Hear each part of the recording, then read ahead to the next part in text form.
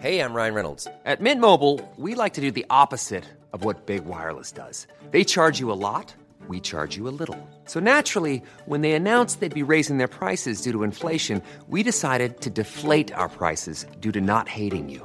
That's right. We're cutting the price of Mint Unlimited from $30 a month to just $15 a month. Give it a try at mintmobile.com/switch. $45 up front for 3 months plus taxes and fees. Promo rate for new customers for limited time. Unlimited more than 40 gigabytes per month. Slows full terms at mintmobile.com.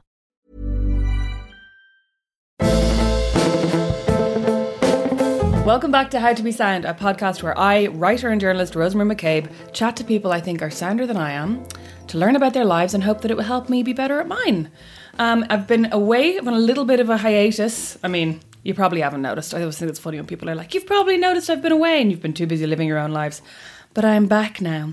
A quick note, if you haven't already, you can sign up to my Patreon from $1 a month and you get to read 3 personal essays, which from January on, I will be recording each and every piece that I upload on Patreon. So if you're a podcast listener and that's what you do in your commute, you can also listen to my Patreon pieces from January through your earphones. So if that's something you're interested in, head to patreon.com/Rosemary McCabe. Now, onto the episode.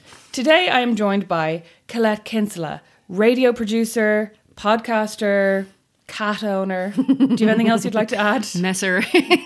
Total chancer. Colette, tell me a bit about the radio work that you do and the podcasts that you produce so that people can get a flavour for your interests. Right. Well, I suppose the radio work that I do is, anything that people throw money at me for. But what I'm really interested in is I do some nature stuff. I do a lot about science as well. On radio, I've done a few hour-long series for Radio 1. And then I do reports. I occasional reports for Radio 1 and other places too. I do occasional series for places like ABC in Australia. And then I make 2 podcasts. One podcast is called Science Drops. And that's a teeny tiny 90-second episode, or it's a teeny tiny series of 90-second episodes. And the other one I make with the amazing Collie Ennis. It's called The Critter Shed. And we sit in his critter shed, which is literally full of critters of all shapes and sizes and multi-legged, and we talk about them. And then occasionally we get outside and we talk to other people who have interests in things that aren't, things that are mammals and whatever. So that's me. And where did the animal nature science background come from? Like, do you have a background in biology, zoology, or was this a happy accident of life? God, I don't know. I suppose I've always been interested in animals. I've always been mad about animals. So as a kid, we just had dogs and cats at home. But, I was out the back garden looking at birds and spiders and all that sort of stuff. Then I really, in secondary school, I really wanted to do a science degree, but I was too thick. I just wasn't getting the points. And I remember sitting in the room of, what do you call those people who are supposed to help you to find out what you want to do with the rest? Guidance counsellors. And I was saying, they always just tell you to be a teacher, I think. Oh, for God's sake. This woman actually, I just told her, really interested in science. So she picked up a catalogue of science courses that were on the go. And actually what I really wanted to do, I wanted to do either zoology or marine biology in Galway, or I wanted to be a vet, which I'm actually glad now I didn't do that. And something else with science or animals. And she flicked through all these things. So we put down my main preferences first. I got none of those. Oh. And then she came across this degree. She says, this has science and microbiology, blah, blah, blah. I put that down. That was my 4th choice. That's what I got. Do you know what it was? I didn't even know what I'd signed up for until I turned up in college. A health inspector. No offence to health inspectors. We need them. But it just wasn't me. So I actually signed up for something. I had no idea what I was signing up for. And did you do the degree? I did. It was a 4-year science degree. And how was that? Odd. There was a lot of drinking. There was a lot of not going to college. There was a lot of skipping like statistics class and wearing lab coats, and it was just an odd degree. Is that the same kind of health inspector that my mom calls me every 2 weeks and goes, you never see what's been shut down? She's obsessed with this. Is it the same people who go around to restaurants basically? Yeah. So the health inspectors, when we were coming up, they would do the restaurants, but they also do things like housing. So they would inspect council housing and make sure anywhere where people live and work and socialise essentially is up to standard and is not going to kill you. That's more or less what they do, which is actually a very interesting job. Yeah. But back then, it wasn't really what you wanted to do. No, it wasn't. In fact, I didn't know what I wanted to do. Who does? Well, maybe some people do at 18. I certainly didn't. Do you ever now walk into someone's house and go, this wouldn't pass? Well, when I moved into our house, which is a very unusual house because it's in Dublin Zoo, and because my boyfriend is the director and he has a house right on the grounds, and we have a cat called Daisy. And when Daisy came, She got her name because every time she jumped up on the countertops, I would take out the Tesco branded Daisy detergent to clean it down, because I was so obsessed with these filthy little paws all over the place. So eventually we just decided to call her Daisy. But that stopped after about 2 months, and now I don't give a crap. I thought you were going to say she stopped jumping on the counters. Oh God, no, she's taken over the house. Let's go back a bit, because I do want to hear about living in a house on the zoo, which sounds like the start of an Enid Blyton novel. But tell me about how you met your partner, who's the director of the zoo. Oh God. I had lived abroad for many years and worked in various jobs. When I moved back to Ireland in 2006, I did a master's in journalism and realised I wanted to be a radio producer. So I got my first gig making packages, and I didn't want to be a live producer. I wanted to make these crafted pieces that would go out as little self-contained stories on radio. So I got my first gig making pieces about science for The Mooney Show on RT Radio 1. And they were essentially pop questions, pop science questions. So why is the sky blue? Or why does it rain so much in Ireland? Or why do we have waves? And one of the questions I wanted to find out the answer to was, you know the way when birds fall asleep on a branch but don't fall off? Oh. Why is that? Like, why? I was under pressure to make these things. I was new to the business, so I was under pressure. So I rang the zoo. The only place I could think of to actually maybe talk to somebody who might have that answer. There was nobody there, so I left an email. I left a voicemail, and it must have sounded weird. Hi, I'm a journalist. I was just wondering, is there anyone there who could tell me how birds' legs work? So I got a call back from this guy. It was a mobile phone number, and I had looked up how birds' legs worked, so I knew what the answer was roughly. But this guy, beautiful, deep voice, explained in the most amazing terms how birds' legs worked and how they wouldn't fall off because when they hunkered down, they had all these beautiful tendons that pulled up their toes and made them clutch the branch ever more tightly if they were, the lower they hunkered down. And he was such a good storyteller that I had to meet him. I had to just go up and get his voice on tape. And I asked him, can I interview you for this? And he said, look, I don't have time. And I begged him because I was under a lot of pressure. I had a deadline. So I hopped on my bike, lashed up to the zoo. He had 15 minutes for me. Met him at the gate. Hour and a half later, we're still sitting in his office. He did an amazing interview. And I have to say, I was pretty smitten the first time I met him. But I had to stalk him for 6 months because he didn't know 6 months that he was also smitten with 6 months. Yeah, he didn't know. So I made up all these outlandish excuses to go back and visit the zoo. So I came up with this idea to make a program called Conversations in the Dark, about what animals sound like at night and what they do at night in the zoo. And I rang him up and he goes, oh yeah, that sounds really good. Why don't you come around on Saturday at like 1 o'clock in the afternoon? And I go, Conversations in the Dark? Oh, right. Yeah, come around at 8. I thought, yes. So I went around at 8 o'clock and we had the most wonderful walk around the zoo. And hang on, were you actually making this program? I was actually making this program. Okay, good. Because that was, yeah, okay. We had the most wonderful walk around the zoo and he was just an incredible guy. But again, it took him another 6 months to find out that I was the one for him. So I made that program, but I kept coming back. I had excuses to make more audio and get more stuff. And at the end of every session, he would invite me into his office for a cup of tea. And then about 6 months after I started this ruse, he invited me in through this red door. And there was a whole lot of bikes and boots and stuff downstairs. And we were just taking off our wellies. And I said, oh, where are we? He said, oh, this is where I live. I just thought, yes, I'm in. So we went upstairs and we had the best crack. We just had, there was no food in the house. We hadn't been to Tesco or the delivery hadn't arrived. So we had tea and digestives and the best crack. And as I was leaving, I said to him, call me. I'm not calling you anymore. And he goes, okay, I will. And the next week we had our first date. And I was in the science gallery. And I moved in 8 months later. I'm surprised you didn't move in that initial 6 months. So you didn't just wake up and you were like, I live here now. Yeah, I probably would have if I'd found a way in. And like, what's it like? Okay, so practically speaking, living in the zoo, I presume it's cordoned off from the rest of the zoo. Is it? If you know what I mean. Well, it's actually, there is a garden that separates us from the zoo, but essentially we're on display because it's a big Victorian house that overlooks the lake. and people pass by as they're going from the restaurant into the zoo. So they actually can look up at our house. And it's a feature there because it was built in 1868. And historically, every person who has ever run the zoo has lived there. So it's got an amazing history to it. And there's a sign in front and all that sort of stuff. So we have this thing where we're standing at the window. We see people walking up to the sign that tells them about the house. And we wait 5, 4, 3. And then they look up. And then there we are waving at them. So we're actually, we're in the zoo essentially. So we get the full gamut of people passing by, which I quite like. I like the sounds of the kids and, you know, there's just a lovely buzz. And then, of course, we get these wonderful animal sounds, which are, oh God, it's hard to describe what they are because I've been living there for 8 years and now I'm so used to it, but I still love it.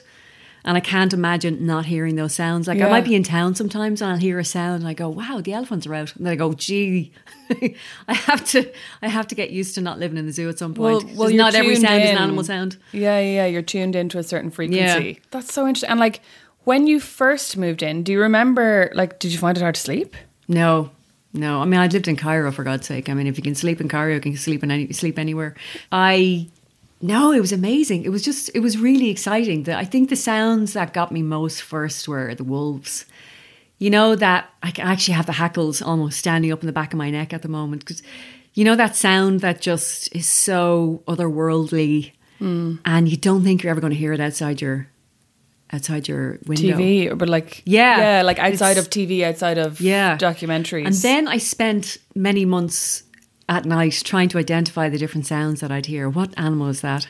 And occasionally, a few nights I got up in the middle of the night just to walk into the zoo to see what the hell was making the noise. I was so curious to find out who was making that noise that I'd walk into the zoo and find out. So can you get into the zoo from... And can you just wander in whenever you want? Sort of, yeah. I have to let the security guys know, but... Oh, could you be sneaking your mates in to look at the wild lights? Mm-hmm. Oh my God, you could be selling counterfeit tickets. I've often thought about doing that with parking permits during like when there's matches on in Croke Park. See, I'd never thought about that. You could do the wild lights. You're obviously not as entrepreneurial as I am. That's what it is. Maybe I'm just honest. No, entrepreneurial. Listen. Where do you stand on what do you think or what do you say when people argue that the concept of the zoo itself is wrong or is cruel or unethical? I mean, I know you're not the director of the zoo as well, so I'm not like I don't want to put you on the spot. Yeah. But I also feel like it's something that I really struggle with because when I was younger, I loved the zoo.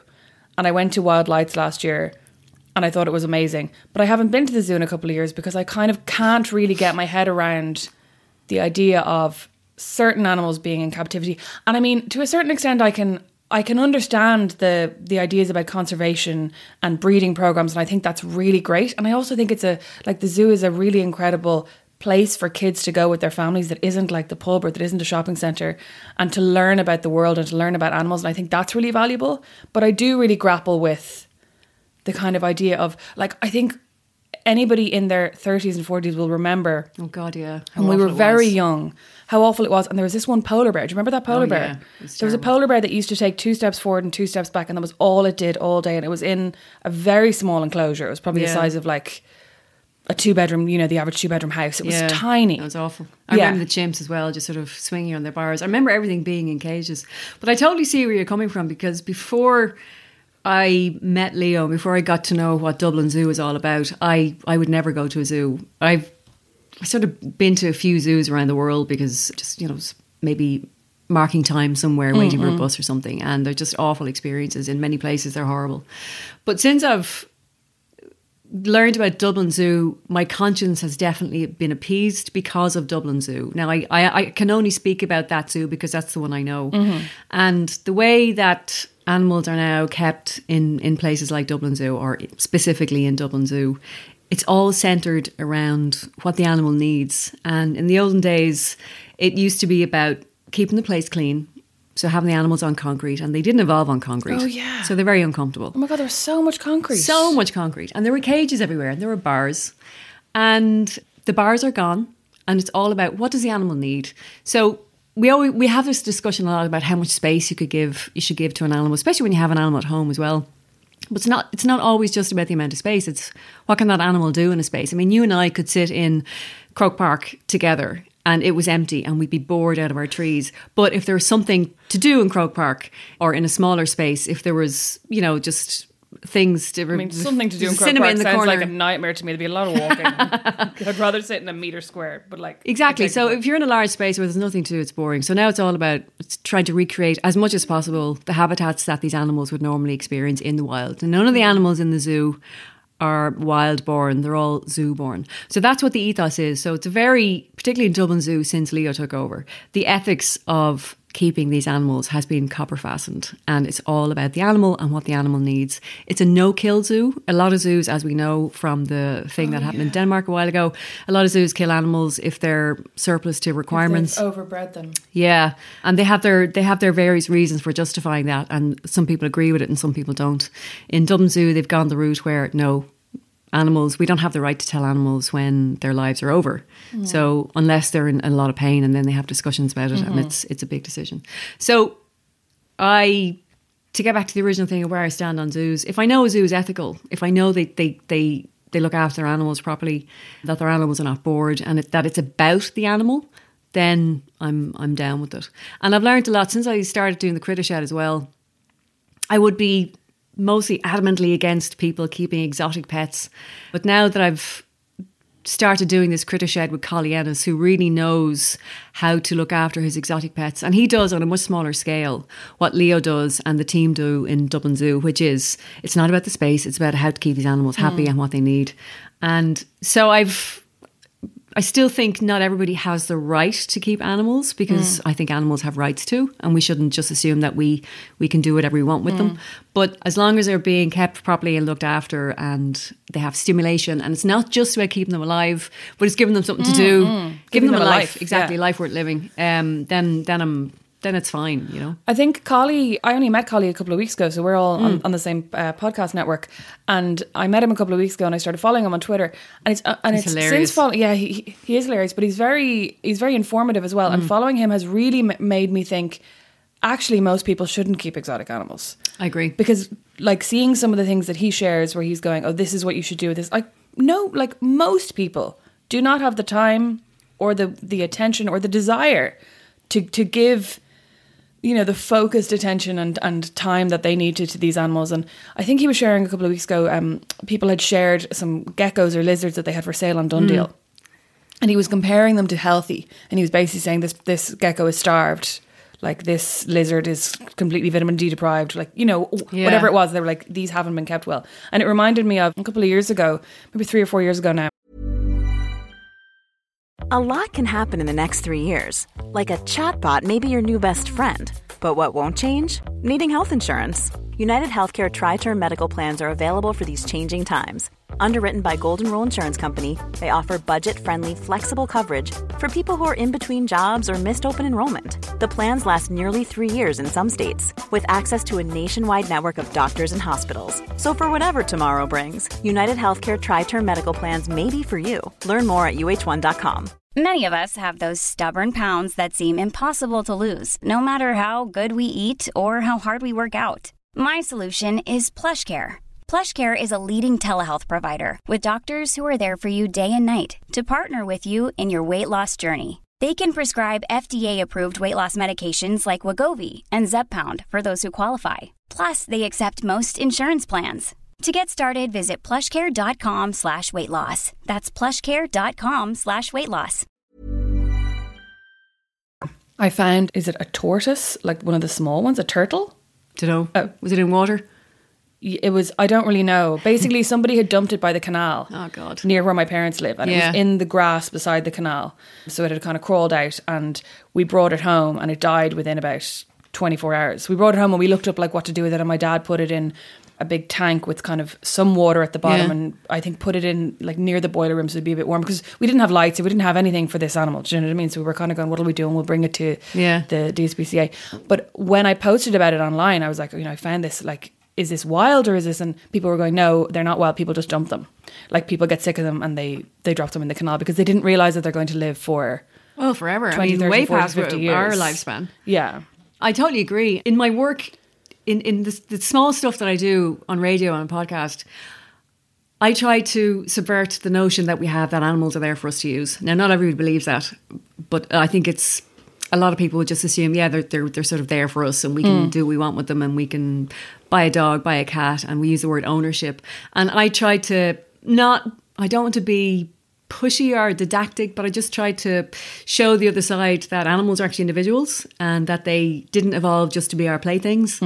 And I'm very much against, like, I hate these bloody videos that go around the internet of cute little animals doing things that make them look like teddy bears, because dogs and cats and other animals, they're not teddy bears. They're not toys. They have their own lives and they have their own rights. And that really gets up my nose. So in my own work, I try to talk about animals, not how we can exploit them or eat them or cook them or whatever, but hey, aren't they great? And they were here before we were. They evolved in a different way and they're just bloody cool. So let's just look at them in a way that we're partnering with them instead of exerting ownership or dominion over them. Yeah. I think it's kind of that Spider-Man thing that it's more a responsibility than a right. Yeah. Like looking after an animal, taking an animal into your home. Like, people sometimes ask me, or, I'll see people saying, we're thinking of getting a dog, right? And 99% of the time I will tell them not to. Yeah. I'm like, wait until you have a baby and then you have to be in the house anyway. Yeah. Wait until you have a baby and then you have to really carefully plan your weekends away anyway. Because when you have a dog, and I mean, I kind of knew this on paper, but didn't know it in the lived experience kind of way. Like, you can't just take an impromptu weekend away. You can't decide to stay out all day because you've met a friend and you're having coffee and you're going to have a mulled wine and it's Christmas because your dog's been at home for 6 hours. Yeah, and people don't realise that you can't leave a dog alone for an entire working day, or you shouldn't, that it's torture for them. And I mean, also, I think in a way, until I got a dog of my own as an adult, I didn't really realise that dogs had distinct personalities. Right. I kind of thought there were like good dogs and bad dogs. Yeah. And that was, and good dogs were always happy to see you, and bad dogs were bad and like would be snappy. And there was no in between. Like, I would kind of categorise it as my parents had a nice Labrador and my friend had a Jack Russell. And I was like, that's a bad dog. It's really yappy and it's not very friendly, whereas our dog's a good dog. Yeah. And it was only when I got older that I realised, because my dog's a bit of an asshole. That's just her personality. Like, she's like a 2-year-old who's just very belligerent, where you'll kind of say to her, hey, come here. And she'll look at you.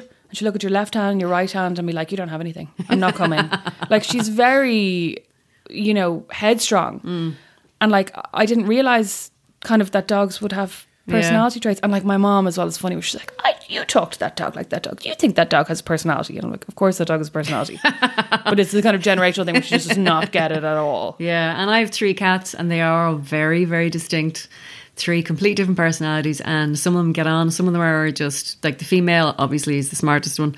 The 2 lads are very different again. One is really shy, the other one is a total charisma, superstar guy. He greets everybody, and they're individuals. And how do they like living in the zoo? Well, they don't get into it very much because they're indoor cats, and I keep them indoors because you live on the zoo. Cats are great predators. Yeah, see, everyone thinks that I don't let them out because they get killed, but no, they would just kill too many things. I mean, no. Few. I wasn't thinking about them getting killed necessarily. I was just thinking about them causing a ruckus. Yeah, that too. And tearing around the place. And also, it's sort of a quarantine area essentially, so you can't be bringing filthy, parasite-ridden animals into them from the outside. Oh, yeah. But I don't let them out because I don't want to kill birds and squirrels and all that sort of stuff. But one of them goes out in a leash, and I used to bring him into the zoo back before I wasn't allowed to, and he brought me down to the lions one time. I just follow him on the leash, and he sort of wandered down to where the lions were, and the lions got a whiff of him before he even saw them, right? So that he's like heading towards his big cousins, and they're on the other side of this bush. They're literally going, there's something tasty coming down here. Normally he never wants to go home, but as we turned around this bush, and he just saw these four enormous felines looking at him, he just froze and then turned tail and boom, all the way back to the house. And I've like this tiny little black and white yoke on the end of a leash, and I'm lashing after him. But apart from that was I think he was only in the zoo twice, and then we realised it's not a good idea to take him in for quarantine. That was years ago though. So anyway, they're indoor cats, but they have plenty of space, and I make sure that they're entertained. Plus they go outside with me. Ted goes out on the leash, and they're grand. They're happy. Yeah. Like, I couldn't have cats if I didn't know I was going to be able to keep them happy, Yeah. My sister, I mean, cats are kind of one of the things I think people think they can get a cat and leave the cat alone for the weekend. Yeah, and like they're technically, not, You can. Like, Yeah, they the do cat need won't company, starve though. and, yeah. They do need company. Yeah, they need company and they need stimulation. My sister got a cat, a kitten, for her oldest son. He's really good with the cat, like, and he loves the cat and he plays with the cat and the cat sleeps with him and he takes the cat up to bed and he takes the cat down in the morning and the two of them say good morning. But they bought a leash because he wanted to bring the cat out in the garden. And he's 7, right? But he just will not understand that the cat is not a dog. Yeah. So he wants to lead the cat around by the leash. And Doesn't work like that. No, and like I keep trying to tell him, you're just going to have to wait for the cat to move. And he keeps trying to like pull the cat and the cat's like, what is going on? I don't want to be out here. And he's like, come over here, Vinny. And he's like trying to pull the cat over to the swings. And you're like, no, the cat like is not interested. But basically we couldn't find a cat harness. So we ended up buying him a dog harness and he can worm out of it in like a flash without you notice. And I don't think he really knows how, but it just happens by accident. And at one stage he wormed out of it and went legging it out like across the garden and we caught him. Another day, the 3-year-old Chance opened one of the back windows and we were all down the sitting room. My sister suddenly went, who opened this window? I did it. and we're like, okay. And she goes, where's Vinny? And none of us could find Vinny. So we all go out in the garden, we're all calling Vinny. I'm like rustling his food. Nash is sitting in a corner with his hands on his knees, bawling his head off, like unhelpfully. Like, Nash, cry later. Let's like try and find the cat. And we're all like running around and Chance is just running around going, Vinny gone. Vinny not coming back. Vinny not coming back. Bye-bye, Vinny. And you're like, Jesus Christ. But anyway then, so we literally spent like 25 minutes looking for this cat. And then eventually I walked back around the back of the house and in the doorway, so I couldn't tell if he had even gone out. Yeah. In the doorway, he was just sitting there looking at me. Like, what are you all doing out here? And it kind of made me think, he's actually all right being in the house. Yeah. Do you know what I mean? Because he was just like sitting in the doorway going, it's cold out there. Like, yeah. what are you all doing? While Chance was around the front going, bye-bye. They sleep 18 hours a day. That's their thing. That's how they conserve energy. So, you know. Yeah. Oh, it's very cute. So, what's next? You said you've been in the zoo for 8 years, but you're moving on. Well, we are, yeah. So, when Leo retires, we're moving. So we're moving out. That's really mean. So you don't get to stay. It is very mean. No, it's very, very mean. I think we should have like house for life privileges at this stage. You know. I mean, it does worry me because I haven't had neighbours in 8 years, apart from, the president. But and I will never be able to use that in a sentence again. Our neighbour, the president. This is one of the last times I'll ever be able to use that in a sentence. But it's going to be odd. I remember I was over in I was somewhere in town and I looked up at the top of a tree and I saw what it turned out to be a plastic bag sort of at the top of this tree, and I thought, oh wow, the red pandas were out early today. And then I thought, oh my God, how am I going to adjust to life in the real world with neighbours who actually make human sounds as opposed to lovely animal sounds. But we're thinking of moving to the Netherlands because Leo's Dutch. Oh, lovely. Yeah, so it's going to be great fun. Very good at recycling over there. Very good at recycling. And lots of other things too. Great design, and they, just good at lots of things. And do you speak Dutch? Not yet. I know how to say tonight is vanavond. Is it? Yeah, because I used to be able to say, basically, will you kiss me tonight? Because there were these Dutch guys on a campsite and I was younger that I wanted to try and impress. So I think vanavond is tonight and like Dewey is goodbye. Dewey. Yeah, I used to live in Germany, so I speak German. And I think you have a good head start when you speak Irish, German. Then you'd be grand. Yeah, be grand. At the moment, my Dutch is still very German and Leo cracks up when I try to speak it. Likewise, when he tries to speak German. I went on a few dates with a Dutch guy, so I enthusiastically downloaded Duolingo and started learning Duolingo, like Dutch. But all I ever learned was like, can I have an apple? And are we splitting the bill?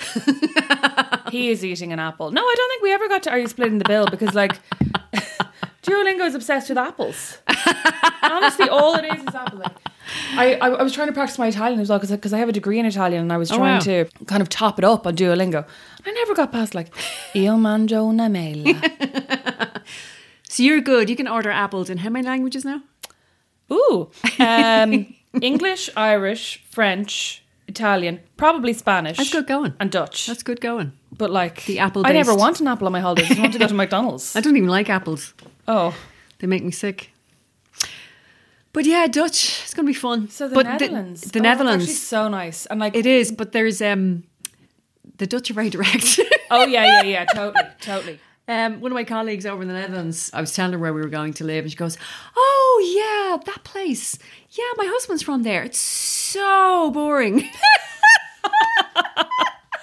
And every Dutch person I've told since that we're moving to this particular area, why would anybody want to live there? Well, clearly somebody wants to live there. We do. So, but they're quite direct. And I think, having lived in Germany where the Germans are direct, but God, they're not as direct as the Dutch. Absolutely not.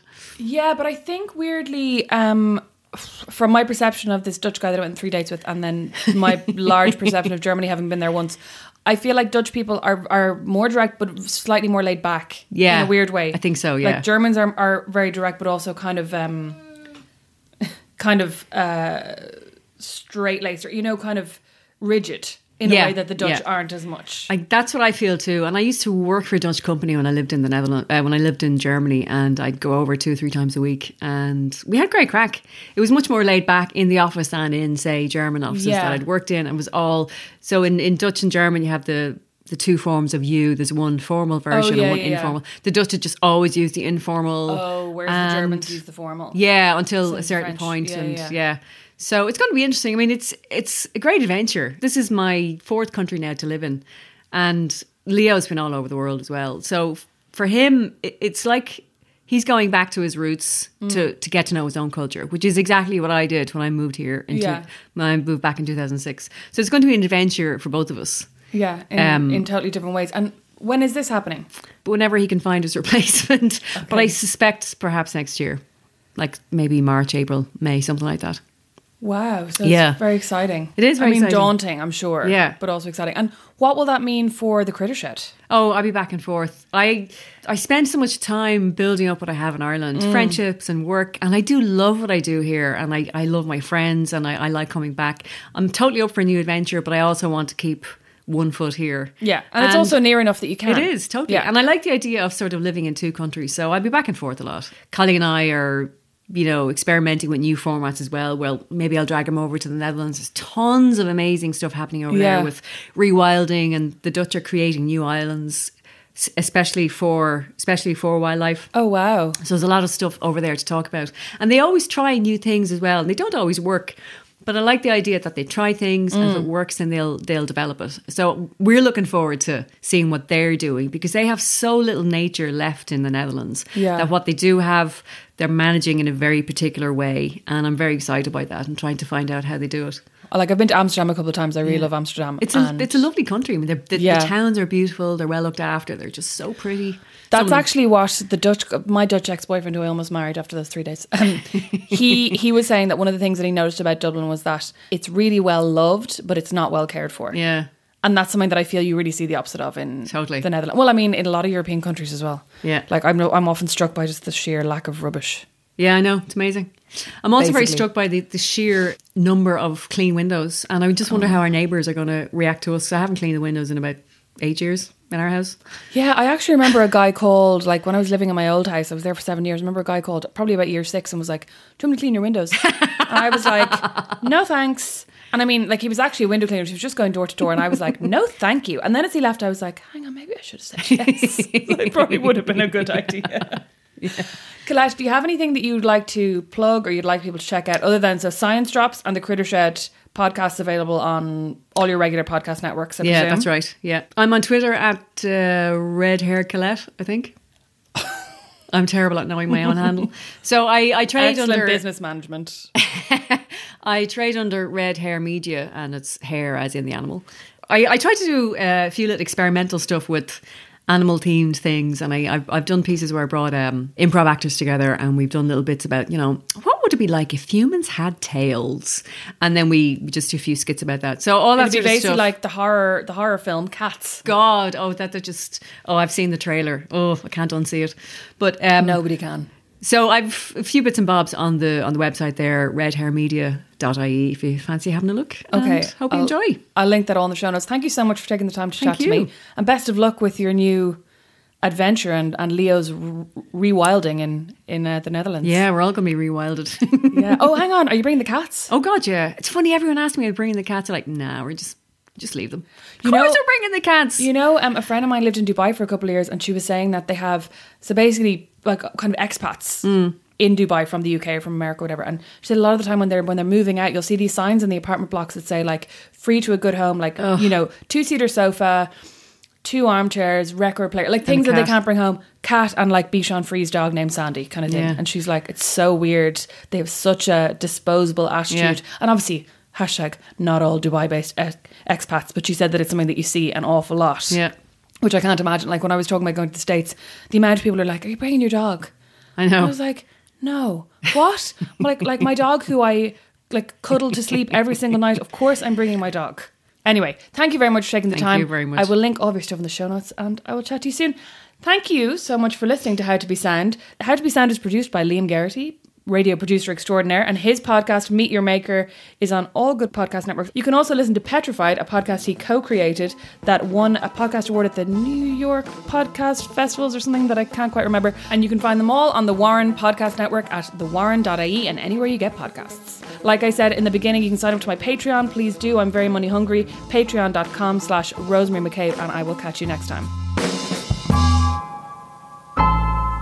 I eat an apple. Ihim ul. Io mangio una mela. Je mange une pomme. I can't remember it in Dutch. What would it be in Spanish? Yo. How to Be Sound is a member of The Warren, the home of great Irish podcasts, as is my podcast, Meet Your Maker. You'll find them all at thewarren.ie.